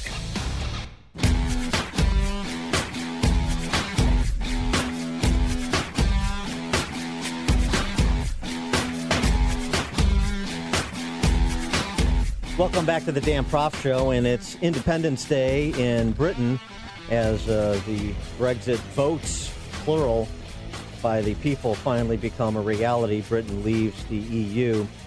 Joseph Sternberg writing the Wall Street Journal about the importance of this, not just for Britain, but maybe for the entire continent. Saying what Brexit is. It's not just about Britain's economy, but it's whether democracy in the West still means voters are entitled to choose policy, even when, especially when, their self-proclaimed betters dislike the choice. Brexit has proved a profound shock to Europe's system because it's so unusual these days for European voters to get their way on anything important. And, of course, that was the basis for it. That was the basis of the loss of confidence in the EU, was not getting what the EU promised. So Sternberg argues that Brexit may actually make Europe safe for democracy again. For more on this, we're pleased to be joined by Toby Young, Associate Editor of The Spectator and London Associate Editor at Quillette. Toby, thanks for joining us on the Dan Proft Show. Appreciate it. Thank you. I mean, is that your assessment as well, that this is not just about British independence, but it's about sort of a restoration of confidence in small d democracy in Europe more generally? Yes, well, absolutely. I was a staunch Brexiteer, campaigned for the Leave vote in 2016, was absolutely delighted when we won, and then was shocked at the efforts of the establishment to then frustrate the result and make it impossible to implement. And we had to win not just one, but two general elections and a European election. We had to essentially win 4 victories. Just winning one wasn't enough. But when we'd won 4, finally, we're actually going to get what we voted for back in 2016. And it's unusual for a country once in the EU to leave. Various other countries have held referendums about whether to leave or remain. And whenever the Leave side has won in other countries, like in Ireland or in Denmark, the EU insists that they hold another referendum until they get the result that they want and the country remains in. So, yeah, absolutely, it's a victory for democracy. And lots of people who voted in 2016 were people who hadn't voted for a long time because they'd lost faith in democracy in Britain. And it looked as though that lack of faith was right for quite some time. But 3.5 years later, finally, I hope their faith in democracy has been restored. There's no question that Britain is done with Brussels, but there is some question as to whether Brussels is done with Britain, isn't there? Yes. I mean, it's. I actually a newsreader here called Jeremy Paxman made a documentary for the BBC in which he looked at the percentage of laws that had been passed Britain's laws that had been passed originated in the European Parliament, and it was more than 50%, which was extraordinary. And every time the British objected to a law being imposed on the United Kingdom in meetings behind closed doors in Brussels, they were overruled. People talk now about us being rule takers, not rule makers. We're not at the decision-making table any longer, but we're still going to have to accept some regulations if we want to trade with the rest of the European continent. But we've always been rule takers. We've never been rule makers for 47 years. But I'm absolutely delighted that we're out. Well, and this is also sort of a renewal of accountability for politicians in Britain who can no longer hide behind Brussels to avoid blame for what they failed to produce. That's right. I mean, we've seen an ebbing away of power from our elected parliament. It ebbs away to the courts. It ebbs away to Brussels. So this is a really huge step in actually restoring some of those powers to Parliament and making us once again the masters of our own destiny. And you see something similar in the United States with lots of decisions being taken out of the hands of electorate and turned over to the courts, and the courts end up imposing a kind of moral dogma on the populace that would never pass muster at the ballot box. When we come back with Toby Young, I want to switch gears and address this piece you wrote about the cancel culture, as well as your personal story about dealing with the cancel culture mob. More with Toby Young, associate editor of The Spectator, London associate editor at Colette, when we come back on the Dan Proft Show. Live by the river to the imitation zone. Forget it, brother, you can go it alone. London calling to the zombies of death. Quit holding out and draw another breath. London calling, and I don't want to shout, but while we were talking, I saw you nodding out. London calling, see you. Exposing political fakers, fixers, and takers. He's Dan Proft, and this is the Dan Proft Show.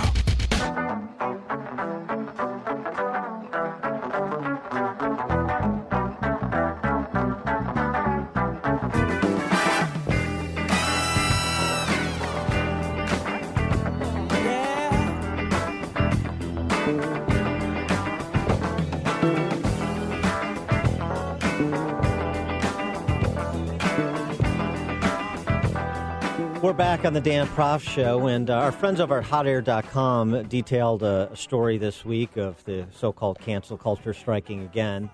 The publisher of American Dirt, which is this best-selling book, about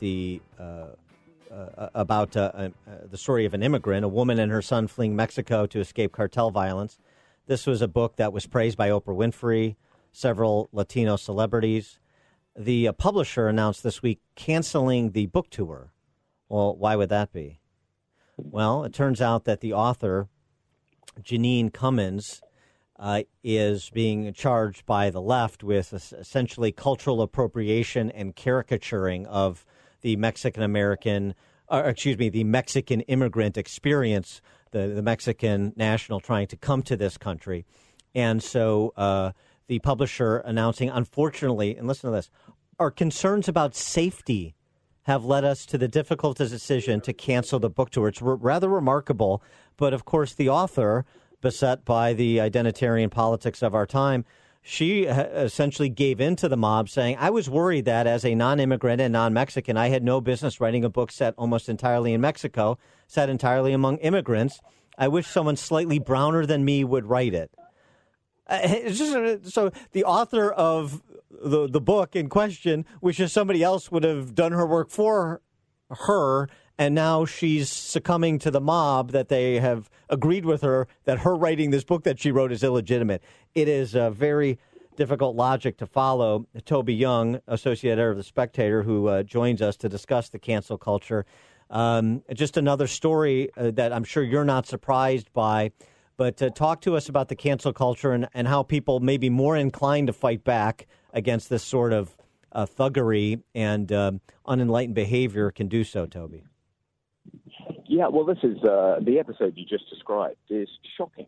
And the fact that she's now apologized, prostrated herself at the feet of this digital Twitchfork mob is very much the wrong move. It's like thinking you can draw a line under an affair like this by apologizing is like thinking you can calm down a shoal of piranha fish by throwing them some raw meat. They're going to go into a blood-crazed frenzy now, and I'm afraid it won't end until she's actually withdrawn her book and set fire to every single copy. What's so ridiculous about this is that she is, in fact, she has a Puerto Rican grandmother, so she is, a quarter Hispanic. Apparently, only being 25% Hispanic doesn't give you the license to write about Mexican immigrants. I mean, it's like, do they imagine that Charles Dickens, should only have ever written about kind of middle-aged, white, fat men? I mean, thank God he didn't observe that rule in the 19th century. And the same applies to acting now as well. It's like it's really like the opening scene in Thomas Wolfe's Radical Chic, where Leonard Bernstein is talking to a Black Panther who he's hosting for a fundraiser at his well-appointed Manhattan penthouse, and he says to the Black Panther, "Aren't you offended by the garishness of the luxuriousness of my apartment?" And the Black Panther says no, and Leonard Bernstein says, "Well, I am." I mean, it's just it's hard to wrap your head around this, and you've had an experience with these people. Yeah, no, I was cancelled myself at the beginning of 2018. I was appointed by Theresa May, then the Prime Minister of Great Britain and Northern Ireland, to serve as one of 15 people on the board of a new higher education regulator. And because I'm a white, middle-aged, heterosexual, cisgendered, Tory-supporting, Brexit-supporting, balding, middle-aged man, it didn't go down very well in the university sector. And the offence archaeologists went to work searching through everything I'd said or written, dating back to 1987. And sure enough, they soon found outrageous things I'd said on Twitter and written in The Spectator. Someone dug up an article I'd written in The Spectator in 2001 about some obscure satellite channel I was a furtive fan of because it featured topless ladies draping themselves over fast cars. I praised this show, and the sub-editor of The Spectator put as the headline on my piece, "Confessions of a Porn Addict," which I thought was quite funny at the time. And some little morality cop dug this piece up out of The Spectator's archive, stuck a screen grab on Twitter, and within 30 minutes, London's main evening paper ran a story with the headline, "Pressure mounts on Theresa May as new university czar confesses to being porn addicts." Goodness. And I stood down after a week and stupidly made the mistake of apologizing for some of my sophomoric twittering. And days later, I had to step down as an honorary fellow of Buckingham University. I had to resign as a Fulbright commissioner. I had to give up my full-time job running an education charity. I had to step down from a free school, a charter school chain that I'd set up. I lost 5 positions. Wow! All in the space of about 3 months, and didn't get many Christmas cards that Christmas. Let me tell you. So I know what it's like to be cancelled, and now I've decided to fight back, and I'm setting up the Free Speech Union, which is going to be a mass membership organization that defends the speech rights of its members. So if you're a member and the mob comes for you, we'll protect you. If a mob forms up on Twitter, we'll whip up a counter mob. If they start a petition calling for you to be fired, we'll start a counter petition. If you do get fired, we'll help you fight back in the courts. If it's going to be expensive, we'll help you crowdfund. The enemies of free speech hunt in packs.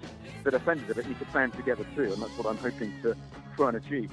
Well said. I'm interested in your enterprise. That sounds great. You're absolutely right. The fight needs to be joined in a more serious way. I mean, some of the stuff sounds ridiculous, but the consequences are chilling, not ridiculous. They're very serious. He is Toby Young, associate editor of The Spectator, London associate editor at Quillette.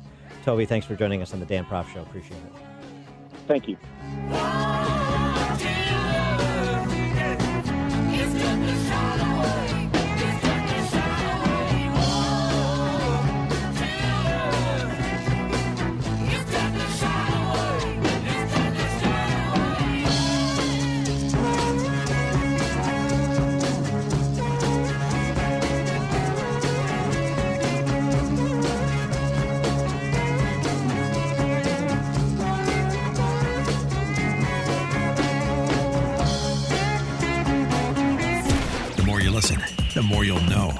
This is the Dan Proft Show.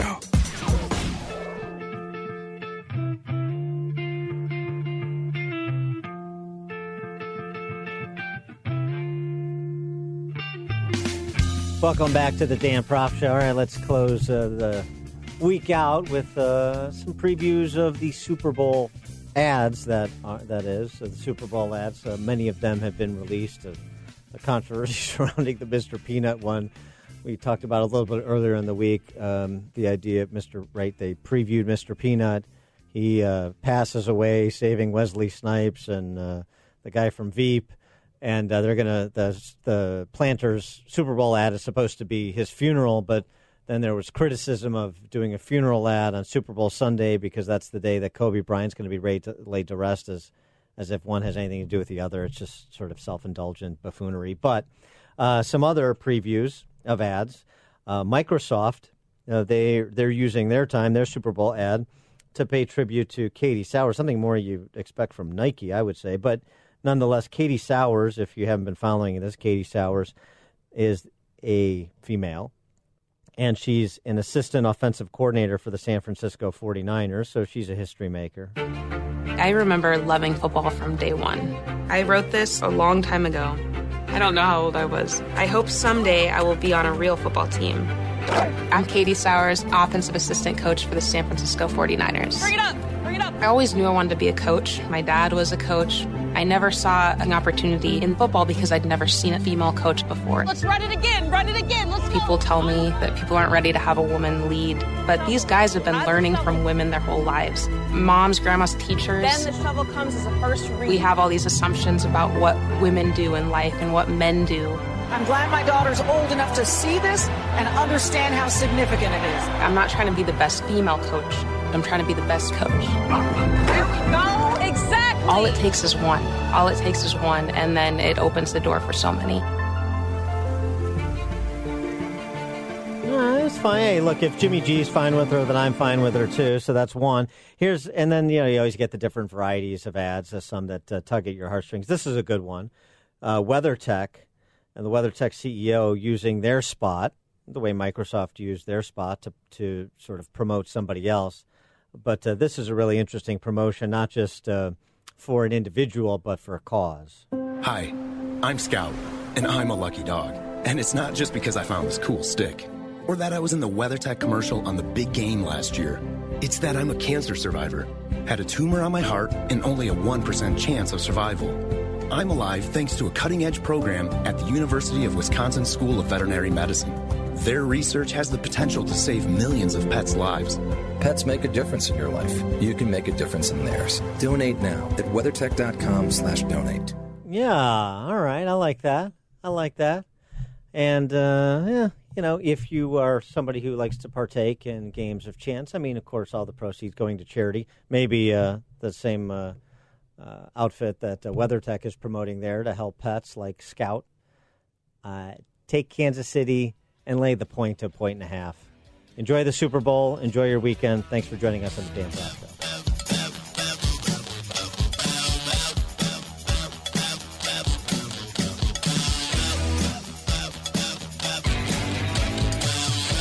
Far from the fake news, he's always got the real story. This is the Dan Proft Show. You are fake news.